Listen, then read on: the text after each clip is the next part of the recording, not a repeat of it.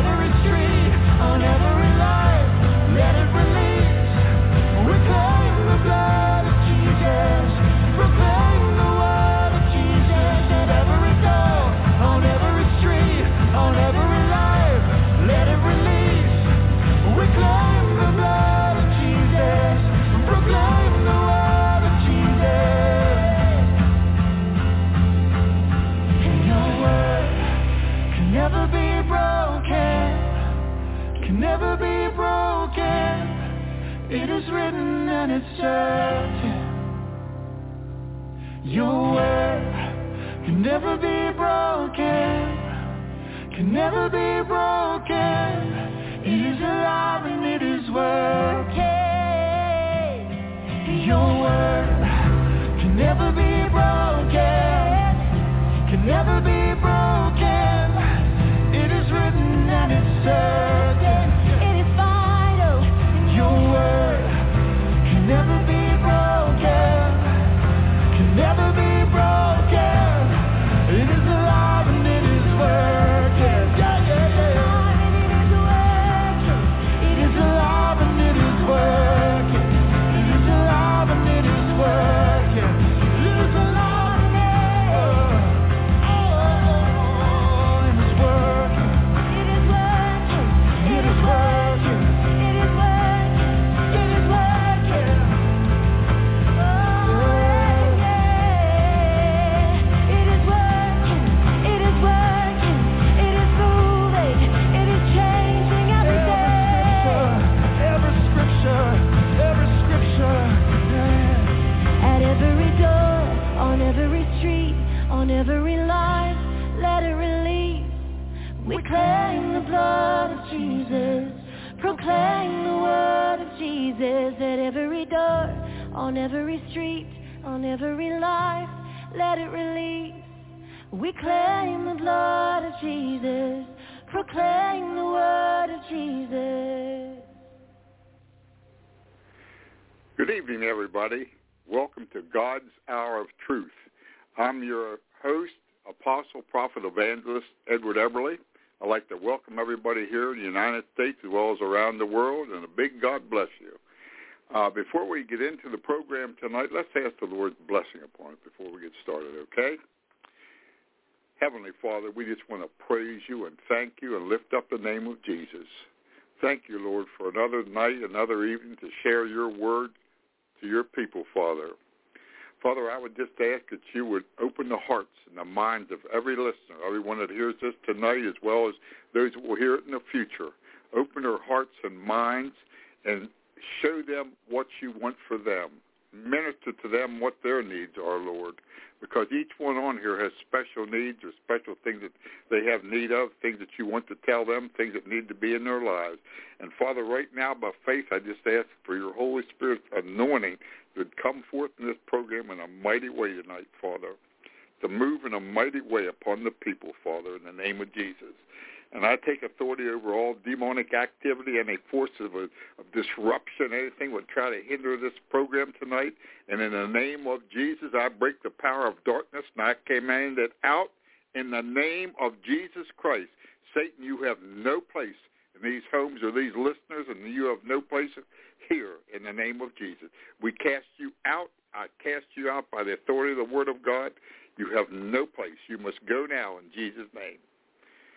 And, Father, I thank you for your Holy Spirit coming into this program in a special way tonight to minister to each individual, Father. We know we're corporately listening, many people, but, Father, we know we're all individuals, and it's all about us individually, Father. And I just ask that you will minister individually to everyone that's seeking your face tonight. And for everything that's accomplished, we'll give you all the glory and for all the praise in Jesus' name. And they all said, amen and amen and amen. Well, praise God. I'm excited tonight about the program. The Lord really directed me kind of a different way tonight, and the Lord showed me something about 20, 25 minutes before the program started, something that I have never seen in all my years. So I'm going to share that with you also. He gave me some last tune-ups right here before we go on the program.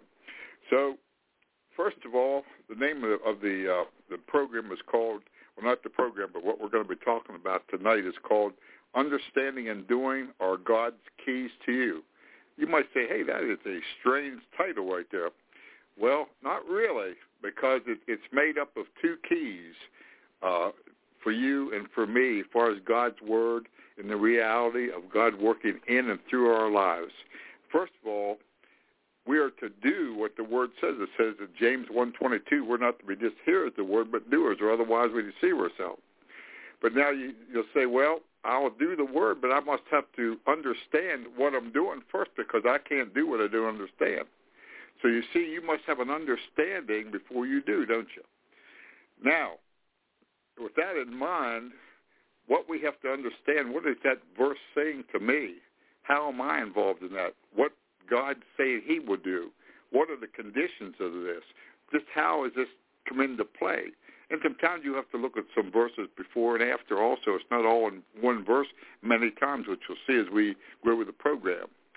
But what we're going to learn and what I want to share tonight, and you'll see as we go along in this exactly where I'm coming from, because you need to do this when you get into the Word of God, that you're going to make sure that you are touching that verse and doing exactly what it says with the right heart, with the right everything, that for sure it'll come your way.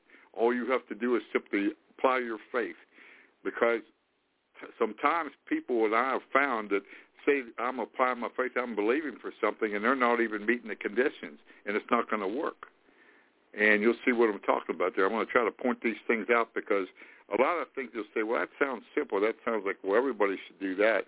But you'd be surprised of how many people that don't pick up on a lot of things. I work with a lot of people, online, offline, and on telephone lines and face-to-face or whatever, and I see that. And I see it's really needed, because you can't take people for granted that they know these things all the time.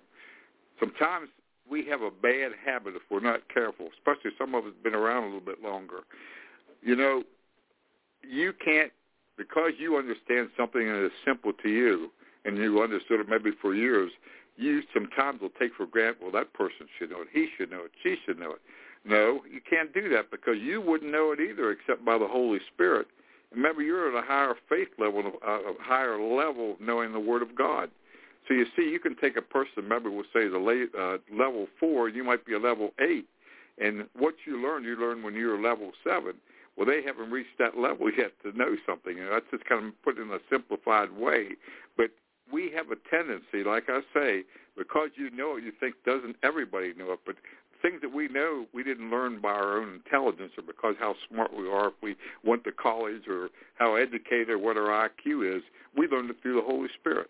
So we must recognize that, and we must make sure that there's an understanding with the people we're sharing with. Because when Jesus taught, he made sure of an understanding. Now, it's true when he taught the disciples, he said things in parables because they weren't to know the Jewish people. It wasn't their time to know, and they were not ready. But through the apostles, he explained to them exactly what he was talking about. He made sure that they knew, you see. And that's what we have to do. We have to make sure people know. So as a preacher and teacher and all these things, I have to make sure my audience knows what I'm talking about right here, not just knowing what I'm talking about, but to make sure they understand it. Okay, let's start with verse. Well, in fact, this is the one that God just spoke to me about in 2 Chronicles 7:14. Very familiar verse to everybody. If my people, which are called by my name, shall humble themselves and pray and seek my face, turn from their wicked ways, then will I hear from heaven, forgive their sin, and will heal their land. Okay, before I go on, I forgot to say this is part 1. We will not finish it tonight. There'll be at least another part to this, which will be 2 weeks from tonight. I don't know if it'll be any longer than that, but for sure we won't finish tonight. There'll be at least part 2. Okay, another thing is make sure, and I should have said this earlier too, but you need to have pencil and paper anytime that you listen to my program, because things I'll be saying, you need to write some of these things down. And if you don't have your pencil and paper, don't get a chance, well, you should re-listen to it, because you can't possibly get everything off of one listen to a program. You only get a small percentage, and as you listen the second time, you'll get more, third time, and that's the way with everybody. It's just like reading a book. You have to read it a couple of times, you'll get something else out of it. Listen to a program, you get something else out of it. So these are good things to follow, that we get more and more out of things. Okay, I used to always look, in fact, it still is a corporate verse that we say about our country. We say, if we in the United States here would do this for 2 Chronicles 7:14, God would heal our land, right? Well, the Lord just told me something. He said, no. He said, not just that. He said, you as an individual. He wants you and I to look at this as an individual. Too often I did this very same thing until tonight, and you've done the same thing. We looked at that verse and said, only if our country, if our people, if people call themselves Christians and say they love Jesus, if they'd really humble themselves and pray, seek God's faith, and turn from the wicked ways, then he would forgive the sin of this land and heal our land. We put it in a corporate box, but no, he wants it to put it in our box, in all, for us, you see.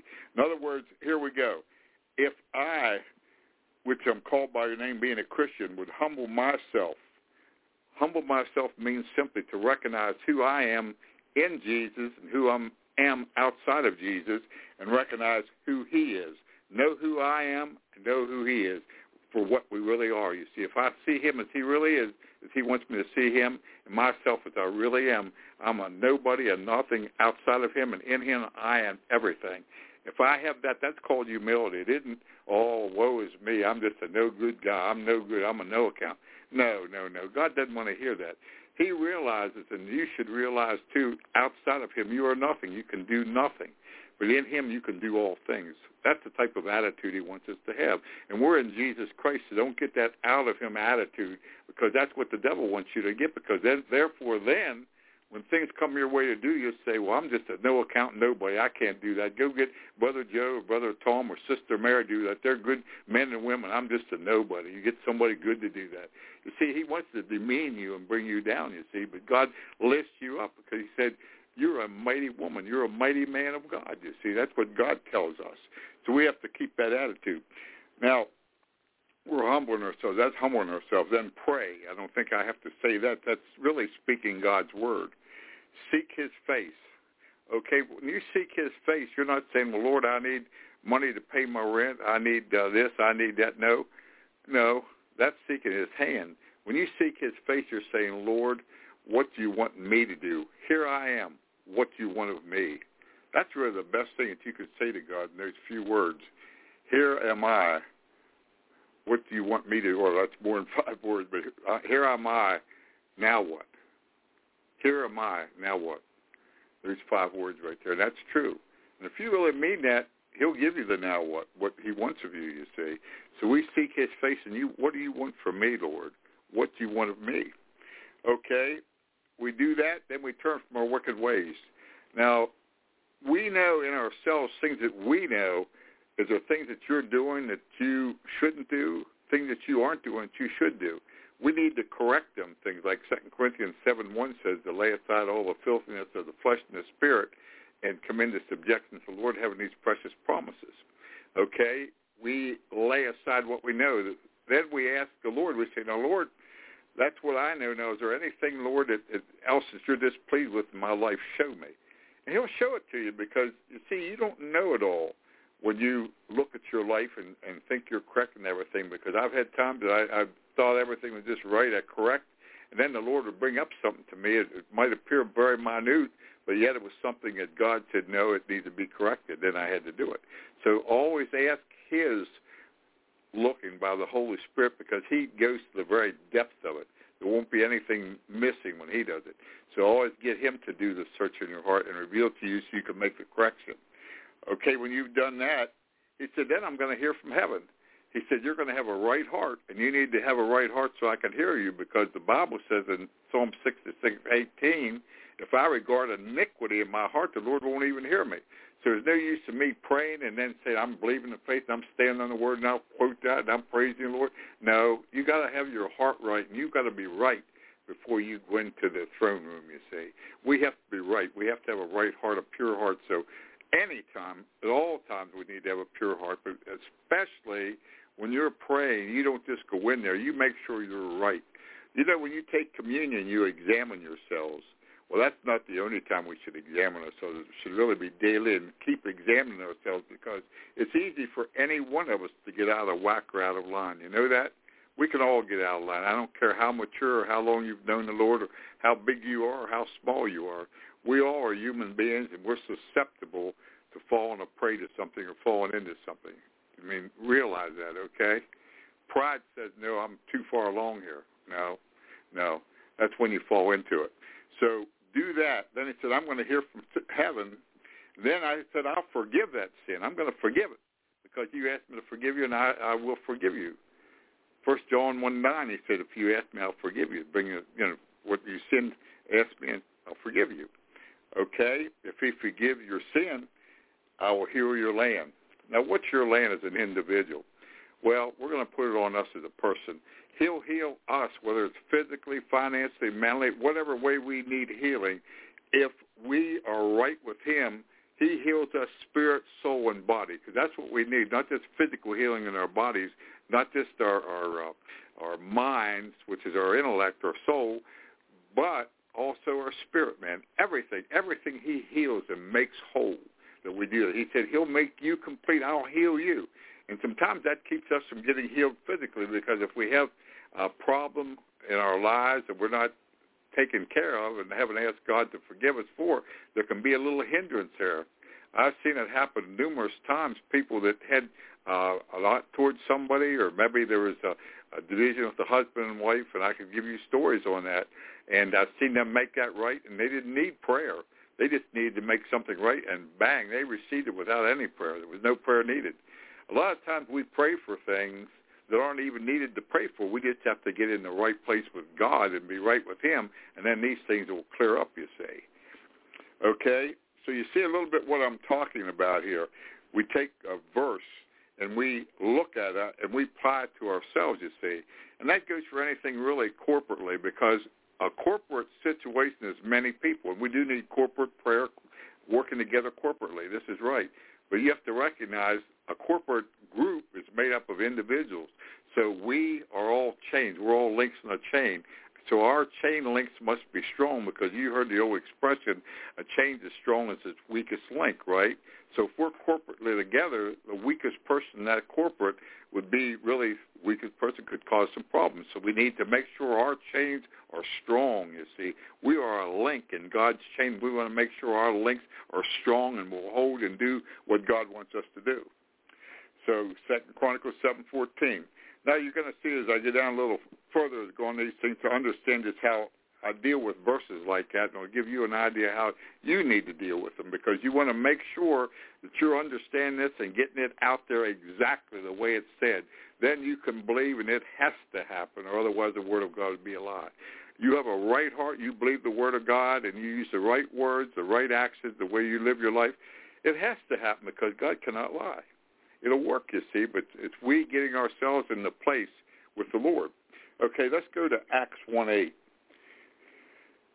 But you shall receive power after that the Holy Ghost has come upon you, and you shall be witnesses unto me both in Jerusalem, Judea, Samaria, and unto the uttermost part of the earth. But you shall receive power. All right. This verse is used at Pentecost. We use that at Pentecost, and that's what Jesus spoke to the 120, told the people to tarry. Now, you and I don't have to tarry anymore for the baptism of the Holy Ghost with the evidence of speaking in tongues. Jesus already went back to the Father, and he sent the Holy Ghost over 2,000 years ago. So the Holy Ghost is here. So he said, I don't want you going out to do any work or anything till you receive that experience.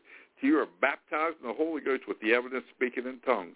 And I'm going to say something right now that most preachers you wouldn't hear say this. In fact, I can't say that I heard any preacher say this. But I'm going to tell you right now, and I've said this a number of times, you have no business standing in the pulpit. You have no business going out to do the work of God until you receive empowerment by the Holy Spirit. Jesus, if he told these people to tarry in the upper room till they were empowered, what do you think he's saying to you and I? These are saved people. These were Christians. These people were Christians. The Holy Spirit wasn't here yet, but he was here. That's why the Holy Ghost wasn't here. And until we are empowered by the Holy Spirit, we have the Holy Spirit in our hearts when we're saved. But we aren't empowered by the Holy Spirit, and we receive that second work of grace, the baptism of the Holy Spirit with the evidence speaking in tongues.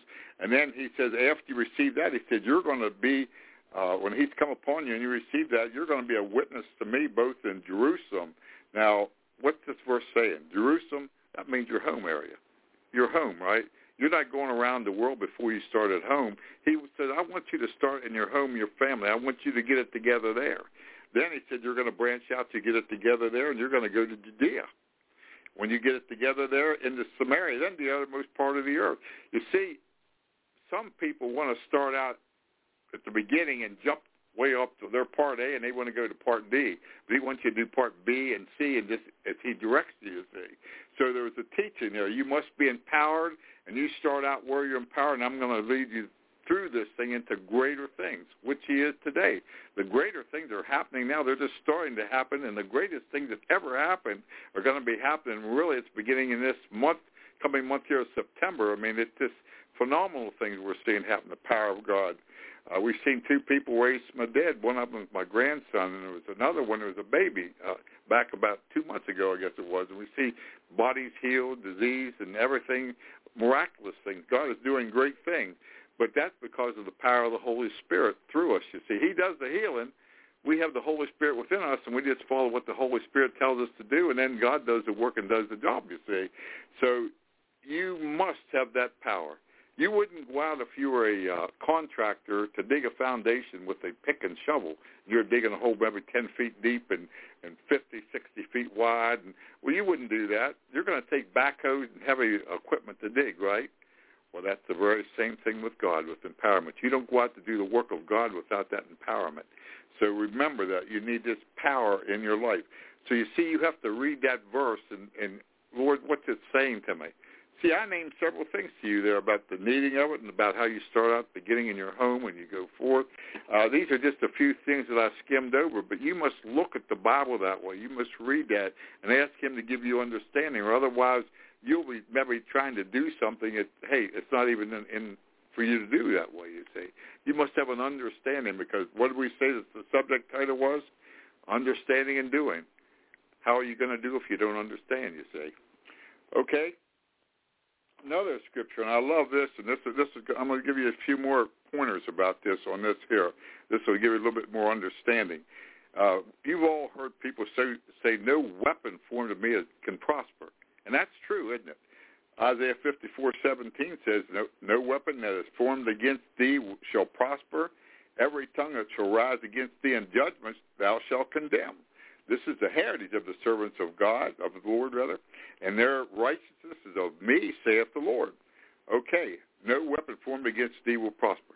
How many people have you heard say that? That's true, but what's it say, that next sentence after that? Every tongue that shall rise against thee in judgment thou shalt condemn. What does that mean? Things that are coming against you to hurt you, or weapons that are coming against you, it says, thou shalt condemn. I looked up the word thou, and what do you think it meant? Thou meant in the Hebrew, you. You shall condemn. So let me ask you a question. If no weapon formed against me would prosper, as the Bible says right here, then he says, it will rise up against thee, it says, every tongue that shall rise up against thee in judgment thou shalt condemn. So that means there's going to be tongues and things, people rising up and things against me, weapons to hurt me, right? But he says here, I'm to condemn it. What if I don't condemn it? Is no weapon formed against me going to prosper? It sure will. If somebody takes a punch at you, if you don't block that punch or something that order, we'll say block the punch, what's going to happen if they throw a punch at your face? You're going to get cracked in the snoot, aren't you? You're going to get hit. You've got to block that punch. Well, that's what he's telling you right here. It says, every tongue that will rise against you in judgment, you condemn. You do it, you see. God has given you the power to do it. He's given you the authority, because look what he says in the next sentence here. This is a heritage of the servants of the Lord. That means that's what we inherited from our Heavenly Father and from our Savior, Jesus Christ. He said, that's your heritage. That's what I've given you, kids. You're my children. I've given you that. I want you to go out. He said, I know you need these things because you're going to be challenged in life, and I'm giving this to you from heaven for you to use, you see. So you and I must rise up and come against these things, whether it's sickness, disease, whether it's forces of darkness in some other areas, demonic forces, whatever it is that comes against you, it has no right to come against you. And according to God's word, that weapon is coming out to destroy me and my body, my finances, my marriage, my children, my ministry. You name what's coming against you to destroy you. In the name of Jesus Christ, I break that power, and I command Satan out of that thing in the name of Jesus Christ. It will not come against me and hurt me, because it will not prosper. It cannot prosper, because God says that's my heritage. It cannot prosper in my life. I'm to stand up and take authority over that thing, you see. Now, if I do that, according to his word, he says, no weapon formed against me will prosper. You see what I'm trying to illustrate right here? That's why I said I've never really kind of taught like this before. I've taught a little bit like this, but not in the degree that I'm doing it now. That's why it's going to take a little bit of time on this program that I'm doing. It's going to might even take more than two parts in this. Because I'm trying to get this into everybody listening, because I work with so many people so many times, and sometimes it gets actually disheartening. from what they do. I say, "My, don't you know any more than that? What kind of pastors do you have?" And I'm not being critical about this. To me, it's sad because I see a devil out there is coming stronger than I ever thought it would happen. We're all surprised the way the devil come in and come on against this world right now. But I want to tell you something to really encourage you right now. I'm going to say this. This is kind of like going on a side path out of the program right now a little bit. But Isaiah 59:19 says, when the enemy comes in, comma, like a flood, God raises a stand up against it. So the devil is giving his best shot. And let me tell you, God has taken his turn now, and I'm telling you spiritually and prophetically as a prophet of God, also in the calling of my life, I see Satan crumbling now. I see the legs, the arms, and I see Satan's people crumbling. I see him falling down right now. I see this thing breaking. I see light coming through, that God's light's coming through because he's overpowering that. What he does, he says his power is raising up a standard against it, and God's power and his standard is conquering these things that have come against us. I don't care if it's COVID. I don't care what it is. Any of this stuff are crooked politicians and liars, which they are, most of them. He's coming against these people, and judgment is coming upon them. Judgment is coming upon people that are doing this, that are trying to destroy humanity. And blessings are coming upon God's people. Blessings and anointing and prosperity and the things that God has promised you many years you've been standing for, God is bringing them to pass to those that have been faithful to him. He's bringing them to pass. He's blessing us in ways and will bless us in ways beyond our understanding. And if you have your pencil and paper, you can mark Habakkuk 1:5 because that's what tells us that right there. We wouldn't believe what he's going to do these days. He gave me that scripture over 30 years ago, and it was to a major minister, man of God, and a major minister, powerful man of God. And he gave me that personally, and I've given it to different people because I know it wasn't just for me, even though I thought it was just for me in that time. But through time right now I see it's for other men and women who are in the remnant of God. And we wouldn't even believe that he told us it's that great. So hold on, folks. I'm telling you, get ready. This is not a time to be down and out and feel bad about anything. It's a time to shout. It's a time to shout because the walls are coming down, folks.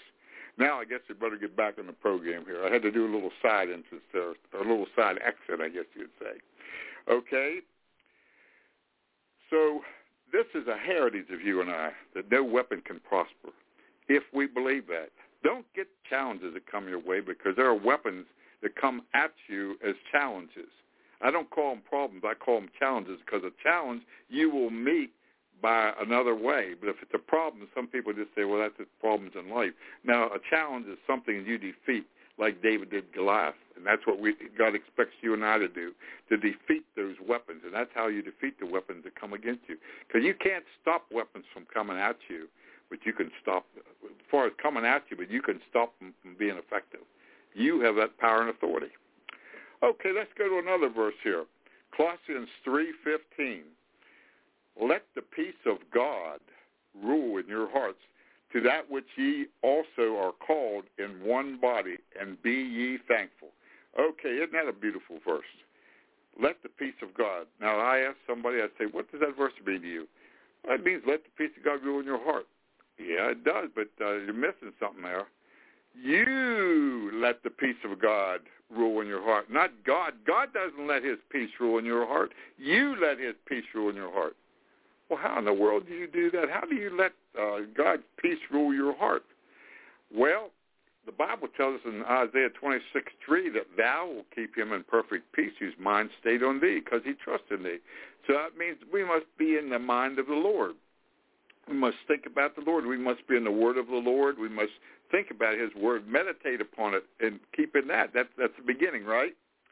Okay, that's part A. But part B is to have peace. If you owe a month's rent and you don't have the money to pay your rent or your house payment, do you have peace? Well, you might say, no, I'm concerned, how am I going to pay this rent? Well, to have peace then, you must be able to believe the word of God. He says, I'll supply all your needs. Now, do you believe that? Or are you going to lay awake at night to say, how am I going to pay that rent? How am I going to pay that rent? Oh, I'm not going to make it. Oh, I'm going to be kicked out. I'm going to be thrown out. No, you have faith in it. There's a challenge you're faced with, whether it's the money that you need to pay your rent or to buy groceries, whether it's a physical need that you have. Maybe you're in a position you might lose your job or what have you, but you have to take the Word of God on any given challenge that comes your way. And what's the Word say about it, you see? Whether it's physical healing, I use that a lot because that's the most common. But whatever the Word says about that, you take His Word. What's the Bible say about what's happening in your life? Okay? You find that, and then you simply make that a part of your life, and you believe that. And if you believe that and cast that thing upon Jesus and say, I just believe what you say here, I believe it, and that's it, His peace will automatically rule in your heart. You see, peace doesn't just come, just all of a sudden there's peace. What happens is you must be lined up for it by your faith, you see. You can't have peace and not faith. If you don't have faith, you can't have peace because you're going to have worry. You're going to have fear. When you are walking in faith and believing the Word of God for whatever challenge comes your way, you will have peace. That promotes peace. But if you don't have faith in what comes your way and for God's Word to meet it, how can you have peace? You're going to have fear, the fear of how in the world am I going to do it? You see what I'm trying to say here? You see, faith in God's Word, trust in Him brings you peace. And when you put it in His lap, you hand it to Him, you let it there. You trust His Word for it and say, you've got it, Lord. I've done that many times. One of my favorite sayings, and I'll tell people this too, God's got it. I've used that in my worst times. And miraculous miracles that happened after I did it. I knew it. I just simply believed God. And that's really what it is. You know, we complicate things a lot of times. We try to explain things away and try to get deep, and it's not deep. Some of the people, I tell you, I've worked overseas in a few miracle healing services and things. I'm telling you, they make Americans look bad. These church folks, they look bad. These people receive bang, bang, bang. Why aren't you receiving? And I'm not being critical about it, but I'm saying it's not all that complicated if you just come up like a child and just simply believing. Too often we've all gotten so educated and so much college and college degrees that we're so smart that we know it all and we can explain it all. Oh, I know that. I know that. I had 10 years of college. I did this. I did that. That isn't what it's about. It says in 1 Corinthians 3:18, let him that seems wise in this world become a fool that he may be wise. Now, I'm not against college education and education. I'm not at all against that. But that has no bearing on how spiritual and how much of a man or woman of God you'll be. It can aid you and help you. Don't misunderstand. But the real things you get from God, they aren't going to teach you in any Bible school. You're going to get them right from the Holy Ghost. And I do say that. I have people that have education longer in their arms. One man I'm thinking of in particular, he has more education than any 5 people I know that are doctors beside their name or whatever.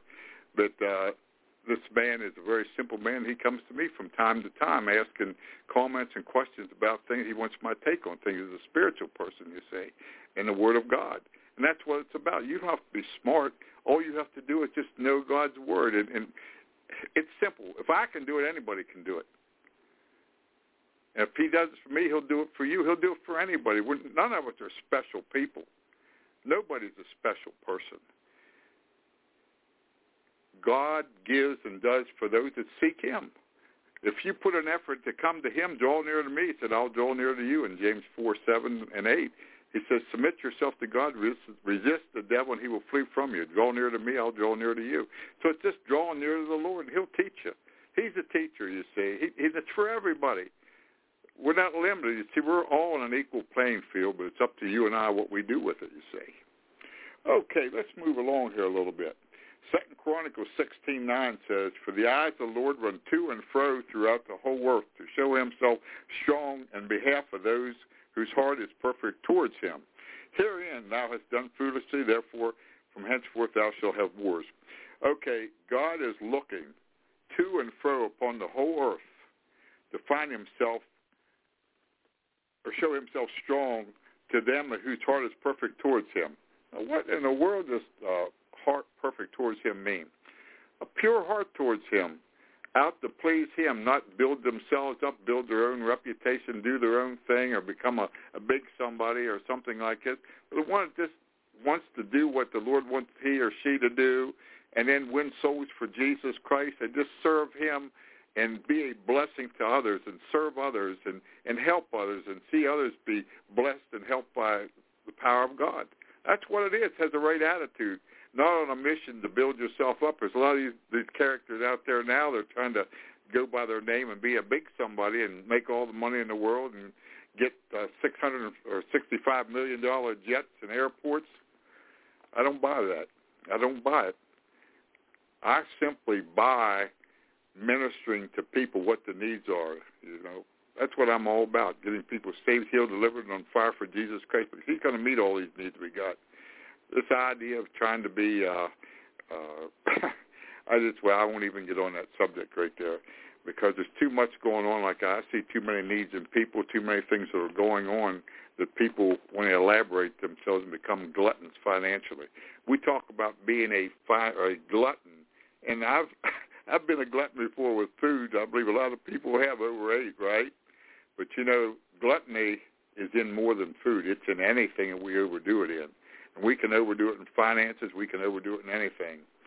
God doesn't care how much we have, but he cares what has us, you see. And the only thing I look at money for is simply, naturally, for our own personal things that we have, but I look at it as a means to get the gospel out and to help others. We're conduits. As the money comes our way, we're able to share it to get it out to the needs of the people. It's a way to help people, you see. It's a tool of God in our hands, so God doesn't want us to hoard that tool up. He wants us to use that tool the way he wants it. He said, I want you to do this. I want you to do that. And that's the way we need to be with everything. What do you want me to do with this, Lord? Not have it and try to build our barns like the man that Jesus spoke of. Remember, he built the barns, and then remember his life was required of him at night. It didn't do him any good. We see we're to build the kingdom, not build barns for ourselves. We're to build the kingdom of God with things, you see. The kingdom of God is given to us in our wealth and everything. Romans 8:18, he says in Deuteronomy 8:18, he gives us power to get wealth so we can establish his covenant. It's about establishing the covenant. That's what money's about. Everything's about that. Everything we have and do is about us not just enjoying ourselves, but being a blessing to others. It's all about giving, folks. Okay? So if we have this type of an attitude that I've just said right here in these few minutes right here, he said, I'll show myself strong in you. You have the right heart, the attitude, and you're willing to do what I want you to do, and you have the love of me in your heart. He said, I'm going to be strong in your personal life, and I'm going to be strong in your ministry. But if you're all about yourself, if you could care less about others and you're more about what you want, he said, I won't be strong because I can't use you. I can only use, will only use people that will do my bidding for me. He said, I want you to be my ambassador. I want you to be my ambassador and serve me. And when you do that, that's when he does mighty things to us and greater things to us because he can trust us, you see. He knows we're doing his bidding, not our bidding. Okay. Romans 6:11. If you notice, I'm going to different verses here, but these verses are very pertinent to our walk for Jesus Christ and with Jesus Christ. God gave me all these verses, and I'm just using them, so it's not a specific thing or subject, but it's a collection of many things here. If you can get the grips of what these verses are, it's going to mold you and help you to be a stronger, better person, just like it will me and like it will for all of us right here, if we walk in these in a greater way. And this is really the first one right here, Romans 6:11. Likewise, reckon you yourselves to be dead indeed to sin, but alive unto God through Jesus Christ our Lord. Well, why in the world are we to reckon ourselves dead? See, that's the first thing we're seeing here. Reckon yourself dead. So we ask ourselves, well, what do you mean, reckon myself dead? Well, a dead man doesn't complain, right? A dead man isn't out for his own gain. A dead man is dead. In other words, there's no negative action. He's not resisting anything. He's dead. He's not resisting. He can't resist it. He's dead, right? Well, he's not talking about our bodies being dead. He's talking about our flesh and our selfish desires, things that we want in our flesh, you see, what I want, what my will is. He said, you reckon that thing dead. You're alive in your body, but reckon that thing, that old selfish will that you have, reckon that dead, that it will not resist what I want you to do, because what I want you to do what you want to do will resist it, and you're going to have to give in to what I want to please me. So therefore, for you to overcome what I want you to do, you got to put that old man down. You got to say, hey, shut up, flesh. Shut up. I'm not going to do what you want me to do. I'm going to do what God wants me to do. Just shut up. I don't listen to you no more. You are dead. You are dead. I'm not going to be proud. I'm not going to be jealous. I'm not going to have hate. I'm not going to be lustful. I'm not going to be jealous. I'm not going to do anything that displeases you. I'm just going to please you. I'm going to do what you want me to do. I'm going to give and do and everything that you want, God, not what this flesh would have me to do. We have to deal with it, folks. Self-control. Self-control. Those that are striving for the master must have self-control in all areas, it says in Corinthians 9:25, 1 Corinthians. And that's one of the fruit of the Spirit is temperance, right? So that means that you and I have to have self-control. According to this scripture right here, reckon ourselves dead, because that gives us self-control that when the Father speaks, we're not going to say, well, Father, I don't want to do it. I don't feel like, I can't do that. Oh, it doesn't suit me now, Lord. I'd rather not do that. Get somebody else to do it. I can't do it. We're not going to act like that with the Lord. We're going to, if he says jump, we're going to say how high, you see.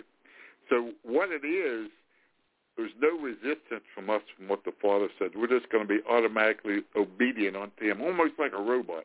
We're not robots. That's the difference between us and angels. Angels do what he tells them to do. They have no wills. But you and I were given the will of free will, but he wants that free will committed to him where we deaden. You deaden the flesh. You have to do that, though. See, God won't deaden your flesh. According to Romans chapter 8, I think it's the 13th verse, that you have to reckon yourselves dead. You have to do these things and overcome by the power of the Holy Spirit. You see, it tells you in Romans 8:13, through the Holy Spirit you mortify the deeds of the flesh, and you shall live. So with the help of the Lord, he will aid you in doing it, but he doesn't do it. You have to will to do it and want to do it, you see. It begins with you willing it, and when you will it, and I want to be that way, then he does it. It's like wanting to quit smoking. If you want to quit smoking, you have to be 100% meaning it, and I will to do it, and I will do it. And I need your help. I can't do it my own, Lord, but I choose to do it 100%. I mean it, and I just throw these tobacco out, these cigarettes. I quit now in Jesus' name, and I need your help. And, you know, if you mean that 100%, he'll do it. He did it with me back in 1970. My youngest girl was born in 1970. It was around the latter part of 70, I guess it was, that I actually gave up tobacco, somewhere along in there. And I haven't had any problem with it since. But he gave me the ability to do it because I chose to do it. But until you come to the place that you really will it and you want it, the Holy Ghost won't help you. You see? You have to put forth effort that, hey, I'm coming against this thing. I know I can't do it in myself, but God, I choose to do what you want me to do, but, hey, I need your help.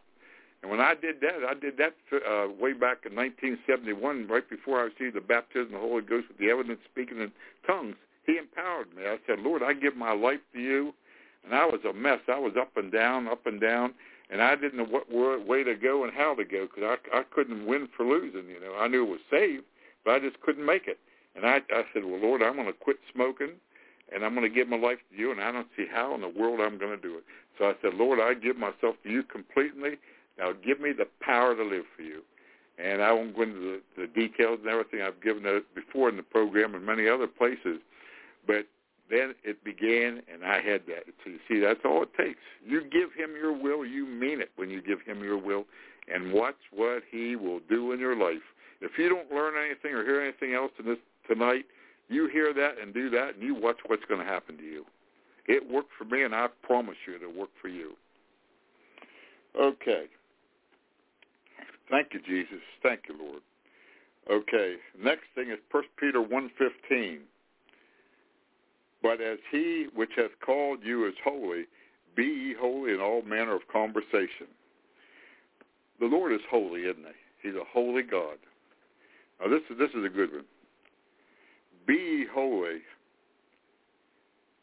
in all conversation. That means I've called you to be holy. So who's to be holy? You are to be holy. You have to determine, I'm going to be holy. So he's telling you to be holy. So you have to say, Lord, I'm to be holy in my life. That word conversation means all manner of life. So in my life, I'm to live a holy life.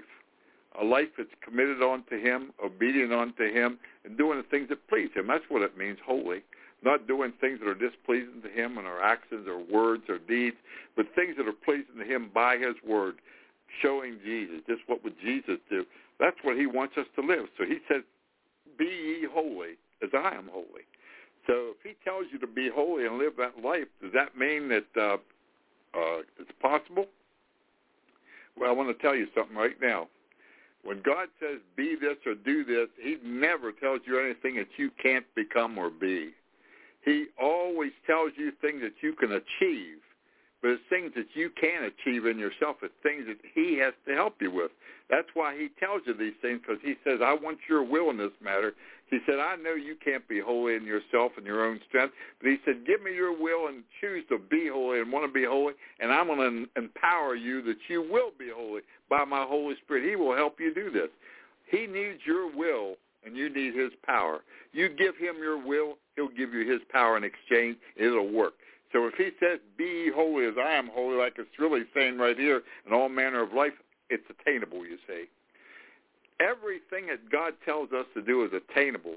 The problem is a lot of people look at what he said in his word, just in these few scriptures I've gone over tonight so far, they look at things like that in their own ability, and they say, well, hey, I can't do things like that. That's impossible. It won't work.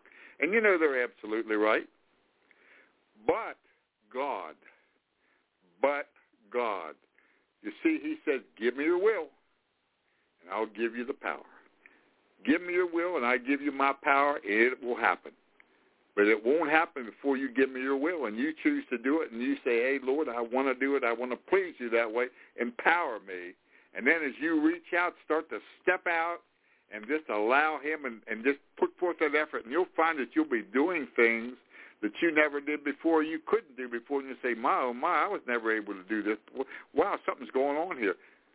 Holy Ghost within you empowering you to do things. That's what it is. If you do these things, you're going to experience these things in your life, you see. It's a growing process, you see. God showing his mighty power.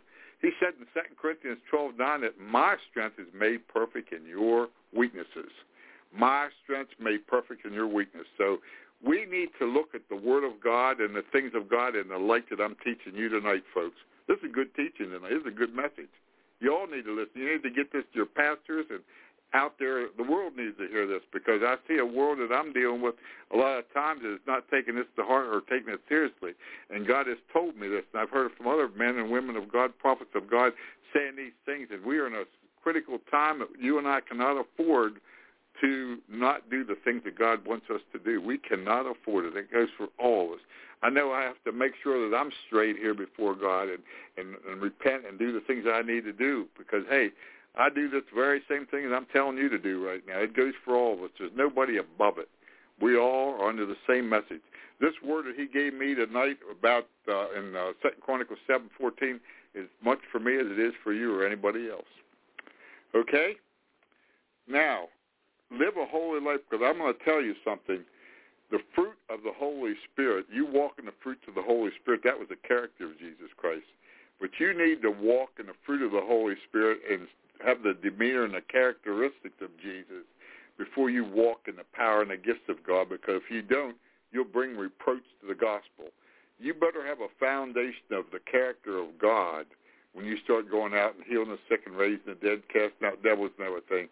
Don't live a slipshod life like the Corinthians did. They were gifted people, but yet they were little babies almost. Paul, he had to get after him about that. He had to scorn him about that. There isn't anything worse than a man or woman have a powerful ministry, and then he's out with his secretary or something like that. I mean, we hear a lot of that. I know everybody on here is listening can relate to this kind of stuff, and you know, without even going into detail, what happens and things like that. But we need to be clear through. We need to be transparent.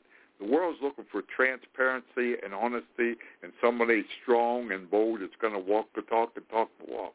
And that's what it's all about, folks. That is what it is all about. Okay. John 16:33. These things have I spoken unto you, that in me you might have peace. In the world you'll have tribulation, but be of good cheer. I've overcome the world. Here's something else that I see in a lot of Christians. You know, they're serving God. They're throwing some punches against the devil. God's using them, right? Something happens, and they're crying, oh, my, the devil's hit me. I've been about, I'm doing spiritual warfare. Oh, my. And they'll be crying almost. Well, listen, he told us, he said, in this world, he said, let me read it again. These things have I spoken unto you, that in me you have peace. In the world you're going to have tribulation. So that's tribulation, things that come against you, that attack you, because the devil doesn't like you. You're serving God, destroying his works. He's not too pleased with you. So you think he's going to sit there and say, boy, I wish they would stop that. No, he's going to take some punches at you see. He's going to come at you. So you're going to have tribulation. But in spite of his coming at you, you got authority over him, according to Luke 10:19 and 20. In the name of Jesus Christ, you cast him out and down. He said you have authority over the spirits. So you're the elephant. He's a little mouse. Okay. But now, along with that power, be of good cheer. Be joyous. Smile. Praise the Lord and have that joy in your heart. I'm more than a conqueror through Jesus Christ. Nothing can hurt me. I'm more than a conqueror. I'm an overcomer. Jesus loves me. I love him. No weapon formed against me will prosper. He supplies all my needs. I have overcome the world. That's what Jesus said, right? Now, if Jesus overcame the world, can't you and I overcome the world? Why do you think he overcame the world? As an example to you and me that through him we can overcome the world also, right? The things that I do, so can you do. So shall you do, he tells us, doesn't he, in John 14:12. For I go to my Father which is in heaven. So that's speaking of the fruit of the Spirit. That's speaking of the gifts of the Spirit. That's speaking of Jesus. Jesus did not do one thing in this world that any human being can't do. No, naturally going to the cross and the holy blood of God. No. Crucifixion. Forget about it. Only he could do that. Only he is worthy. But I'm talking about lifestyle, our character, and our empowerment and what we do in this world. We have everything that he had because he gave us the Holy Ghost. He gave us the gifts of the Spirit. He gave us the fruit of the Spirit. So it's up for you and I to allow him to work these things through us and participate and cooperate with him, you see. So you see, we can be just like Jesus. And, you know, there's an old saying that say, well, less of me and more of Jesus. Well, you know, we have to go beyond that. We're in a day that we don't just say less of me and more of Jesus. None of me and all of Jesus is the time we're living in, because we need all of Jesus in this time, don't we? All of Jesus. None of me, Lord, all of Jesus. That's what should be our prayer. That's my prayer. None of me and all of Jesus. I want all of Jesus. I want everything he has because I need it from him. I desperately need God in my life 24/7. I do, folks. I can't explain that and say that any more than I am right now, because every day the more I live, the more I see I need the Lord. Believe you me, I see that. I see it, and I'm not just saying that to sound good. A lot of preachers get up and talk and say those things, but they don't mean them. But I see that. I mean that, because I know, man, I'd hate to be without the Lord at all for a few minutes, much less not have him at all. So think about that. Okay? Psalm 66:18. If I regard iniquity in my heart, the Lord will not hear me. Okay? First of all, if I have anger in mind at somebody, or unforgiveness, or I want to commit something I shouldn't do, or maybe lust with another woman, or anything in my mind, my thought, or heart, the Bible says I'm guilty of it. If I look at another woman the wrong way, I'm guilty of adultery. I'm a married man. If I look at another woman and imagine things I shouldn't imagine, that's called adultery, just like you actually commit the act. Okay, if I could get mad enough, which I've had that before, almost so mad I'd like to clobber somebody, and I guess we all been that way. But I'm going to tell you this, that's just the same as doing it, and we can't do that. We have to be in charge of these things, and he teaches us and helps us to control ourselves more, especially in the hour we live, because it's easy to get a spirit of hatred or angry or anything like that. We can be angry and sin up, but the things that go on, you have to be careful, because you can really go overboard in that thing. I know I've been there and done that. So we have to have control, folks. And what we have to do, we can't regard anything that's not pleasing to God in our hearts. It's that simple. If I regard anything that's not pleasing to God in my heart, that hinders my prayer life. That hinders me from having my personal life the way it should be. That hinders me from being used in ministry the way it should be. That hinders me from having peace. That hinders me from having joy. That just hinders me. That stops it. That stops God. That blocks God. That's a blockage right there. So we must make sure that anything that's unpleasing to God is out of our lives. It's got to get out more than anything. So think about that. That's why I say when you come to the Lord, it's like coming to communion. And it should be that way all the time, because just think, we say, well, we get ready for communion, we have to examine ourselves, and we say, well, we do certain things, we examine ourselves. The rapture takes place. Are you going to have time to examine yourself? Is the Lord going to say, oh, Ed, I'm going to be down here in 2 minutes, so you better get yourself ready or you're not going to go? I don't think the Lord's going to say that to me or anybody else. I think the Lord's just going to come back and it's going to hit. If you're not ready, hey, you're not going to go. It's that simple. In other words, there's not any warning to this. We're having the warnings now. We have the signs now that's showing it's imminent, very, very, very, very close. So it's your duty and my duty to keep ourselves straight in the Lord. Notice I said, and you'll say, well, the Lord keeps us straight. No. We keep ourselves straight by choosing to do that, and he empowers us with the ability to do it. But it begins with you and I wanting to do it. There we're getting back that old thing called our will, isn't it? Our will, you see. When that will is turned over to him, everything else works. It all works. Give him your will, he'll give you heaven. That's a pretty good exchange to me, you know that? That's encouraged me to do better than what I'm doing right now, to give him more of my will, completely his will. Because I want that. I want to give him my complete will. I want it. I want more. I'm learning that I have more faith than I did before. I'm getting more faith. I'm growing in all areas of my life, and I want it more. I'm not satisfied where I'm at. Neither should you be. You should never be satisfied, because with God, there's always growth. 1 million years from now in heaven, we'll be growing. You know that? 10 million years we'll be growing, because you get to the place you're not growing, that means you're as smart as God. And I don't believe that's going to happen. Do y'all?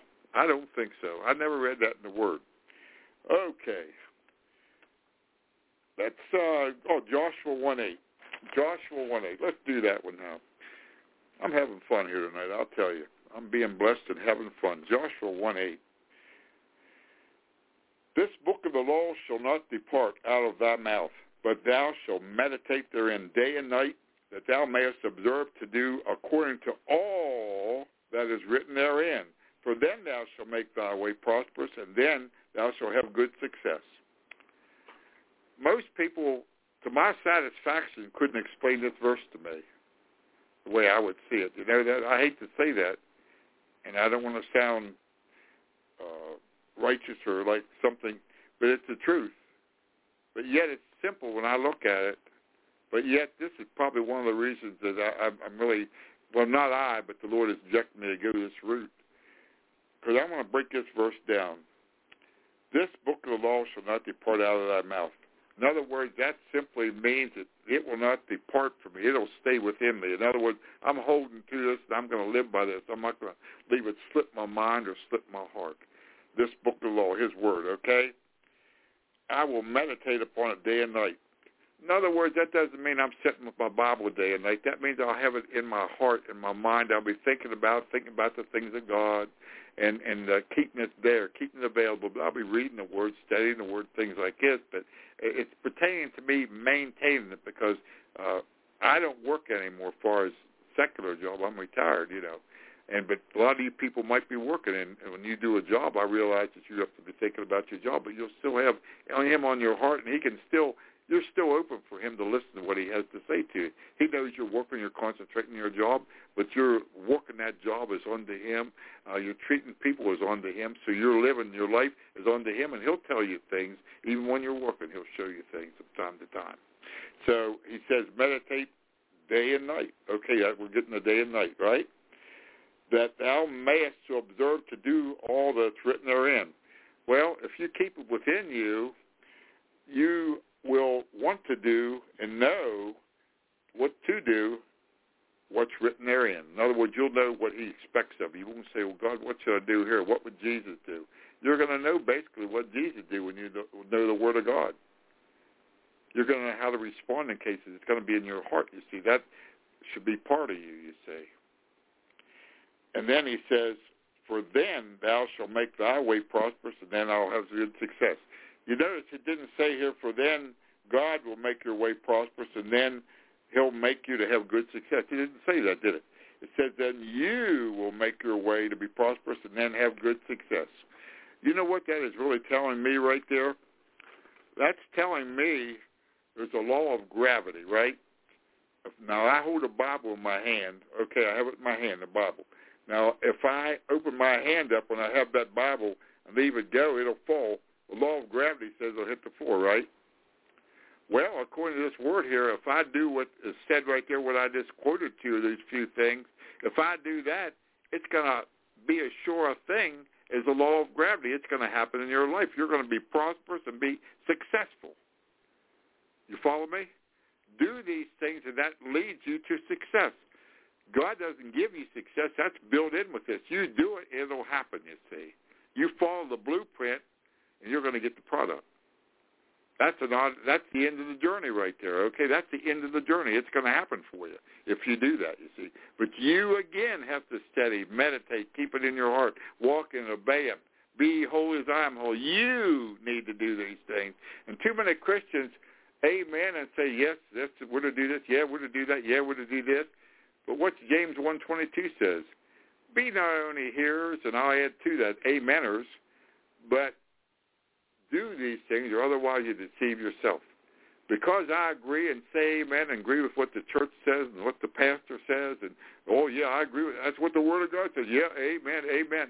But if I'm not doing it, and what happens, a lot of people, because they amen it and the church says it, that's church doctrine, they believe that, they assume in their mind somehow there's a false belief that, hey, I'm okay because I believe that.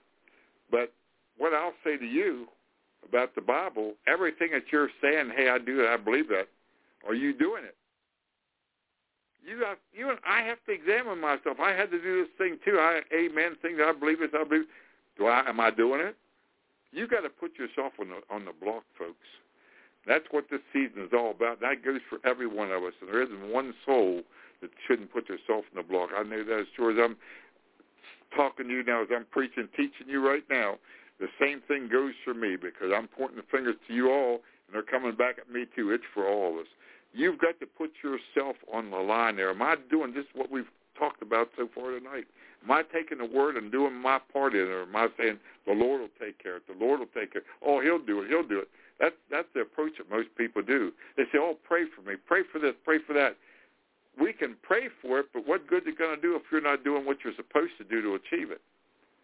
So that's why I'm trying to teach you people, trying to teach everybody, and maintain myself too. So I'm pointing the fingers again at all of us to do the Word of God. And when you do it, it works.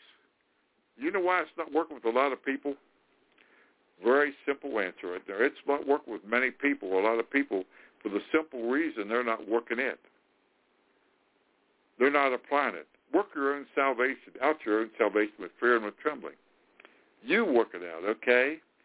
Okay, now I have, I'm just going to do, I guess, a couple more. Well, let me do another verse. Okay, this will be the last verse. 2 Timothy 2:15, since we're talking about this will be good. Study to show yourself approved unto God, a workman that needeth not to be ashamed, rightly writing the word of truth. That's pretty simple to understand. You study to show yourself approved to God. Study it. A workman is not to be ashamed. In other words, you're not going to be ashamed of word or fearful, because when you know what the Word of God says, you're going to become bold, you're going to have understanding, you're going to have peace, you're going to have joy.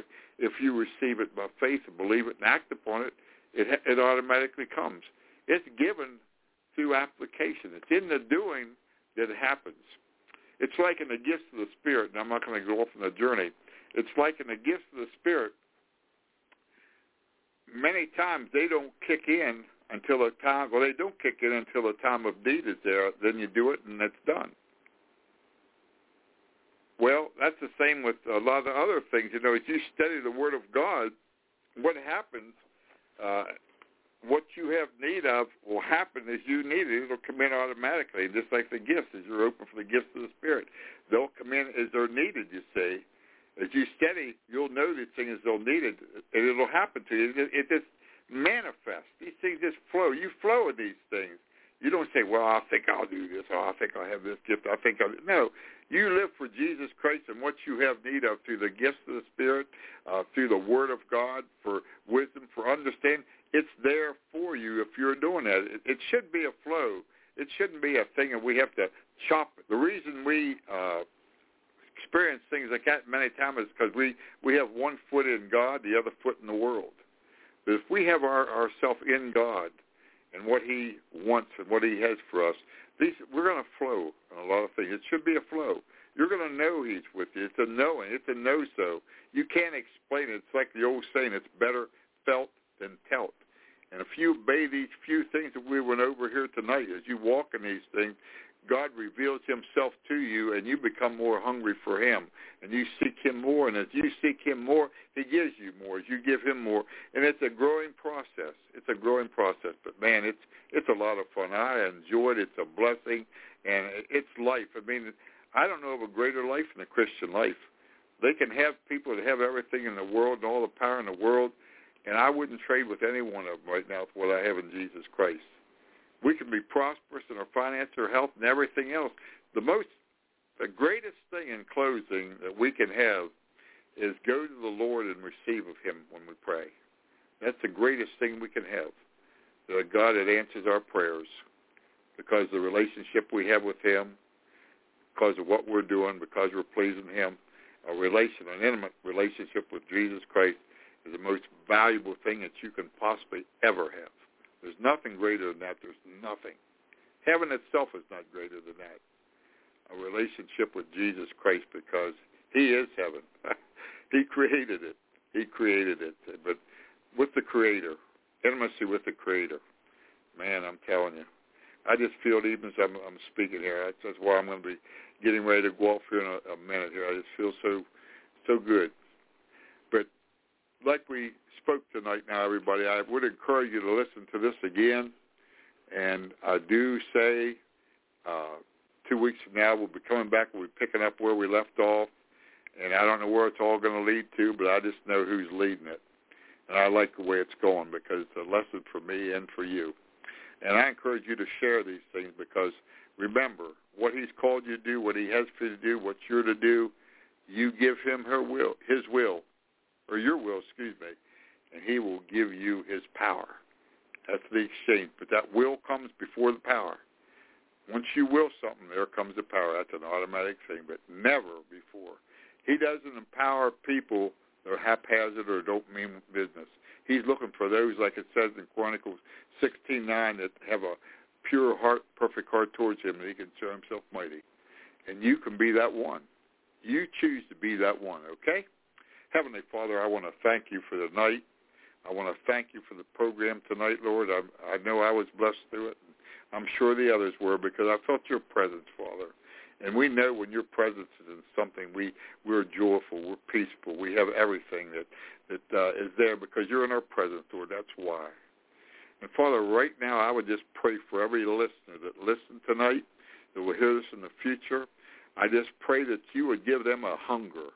You said in Philippians 2:13 that You that work in their heart to will and to do Your good pleasure. So, Father, I pray that You would move upon the hearts of everybody that's listening, that they would desire to please You in every way, and that You would show them the way to that, Father. And right now I pray for those that are in need, those that are sick in body, those that have needs, those that need delivered from anything right now. I'm going to pray a prayer right now. I'm going to speak the authority, the power of God for deliverance and healing for you right now. Deliverance in your body, healing any problem, whether it's smoking, drugs, pornography, disease, cancer. It don't matter what it is, because in the name of Jesus Christ, it's going to go. And I'm just going to pray a mass prayer over everything right now. So I want you to be ready to receive the anointing and the power of God into your life. You will it and desire it, and you're just going to receive it. In the name of Jesus now, I thank You, Father. I thank You, Father. Right now, as I pray for these people, Your word says that by Your stripes they've already been made whole. And You said that we're to set the captives free. And you said it's not by power or might, but by my Spirit, says the Lord. So right now, by your Spirit, I declare and I speak, and by faith I release your anointing, your Holy Spirit in this audience right now, in the name of Jesus. Who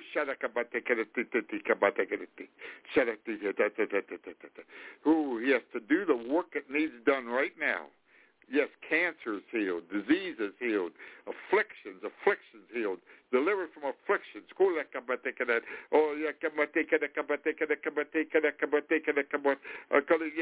Your mortality, life increase, like a mortality increase. That's a strange one. It's like mortality. In other words, a longer life for people, Father. I never did I've never said that before.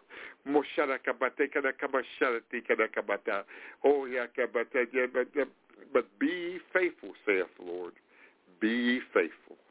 Be ye faithful, says the Lord.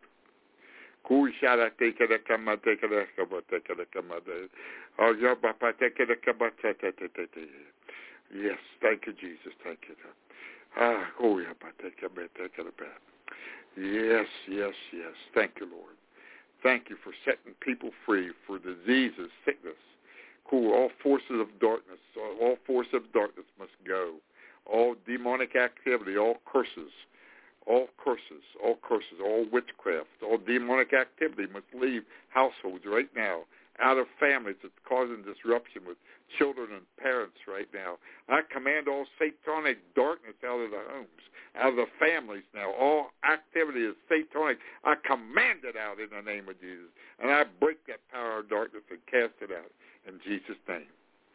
And I speak your holiness come into that home, Father. Your Holy Spirit in a powerful way, changing minds, changing hearts, changing lives, healing diseases, healing cripples, Father, delivering the oppressed and the depressed. Thank you, Father. Thank you, Father. In Jesus' name.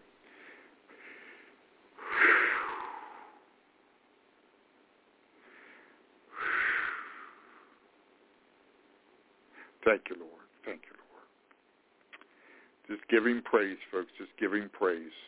Because the presence, the anointing is there. Just thank him because he's there with you and for you. Just let him have you. Just let him have you and your will in every way. In Jesus' name. Okay, folks, I'm going to let you all go right now. You just go back to your rooms, your bedrooms, wherever you might be in privacy as God is moving on you. And just go back and just let him minister to you and just direct you because he'll show you what he wants from you. He has a plan for you, okay? I love you all, and we will see you in 2 weeks, Lord willing, and we will continue the lesson right here, okay? And I love you all. Enjoyed it tonight, and just be blessed. And remember, you give God your will, and he gives you his power in exchange and will make it right in your life. Good night, everybody.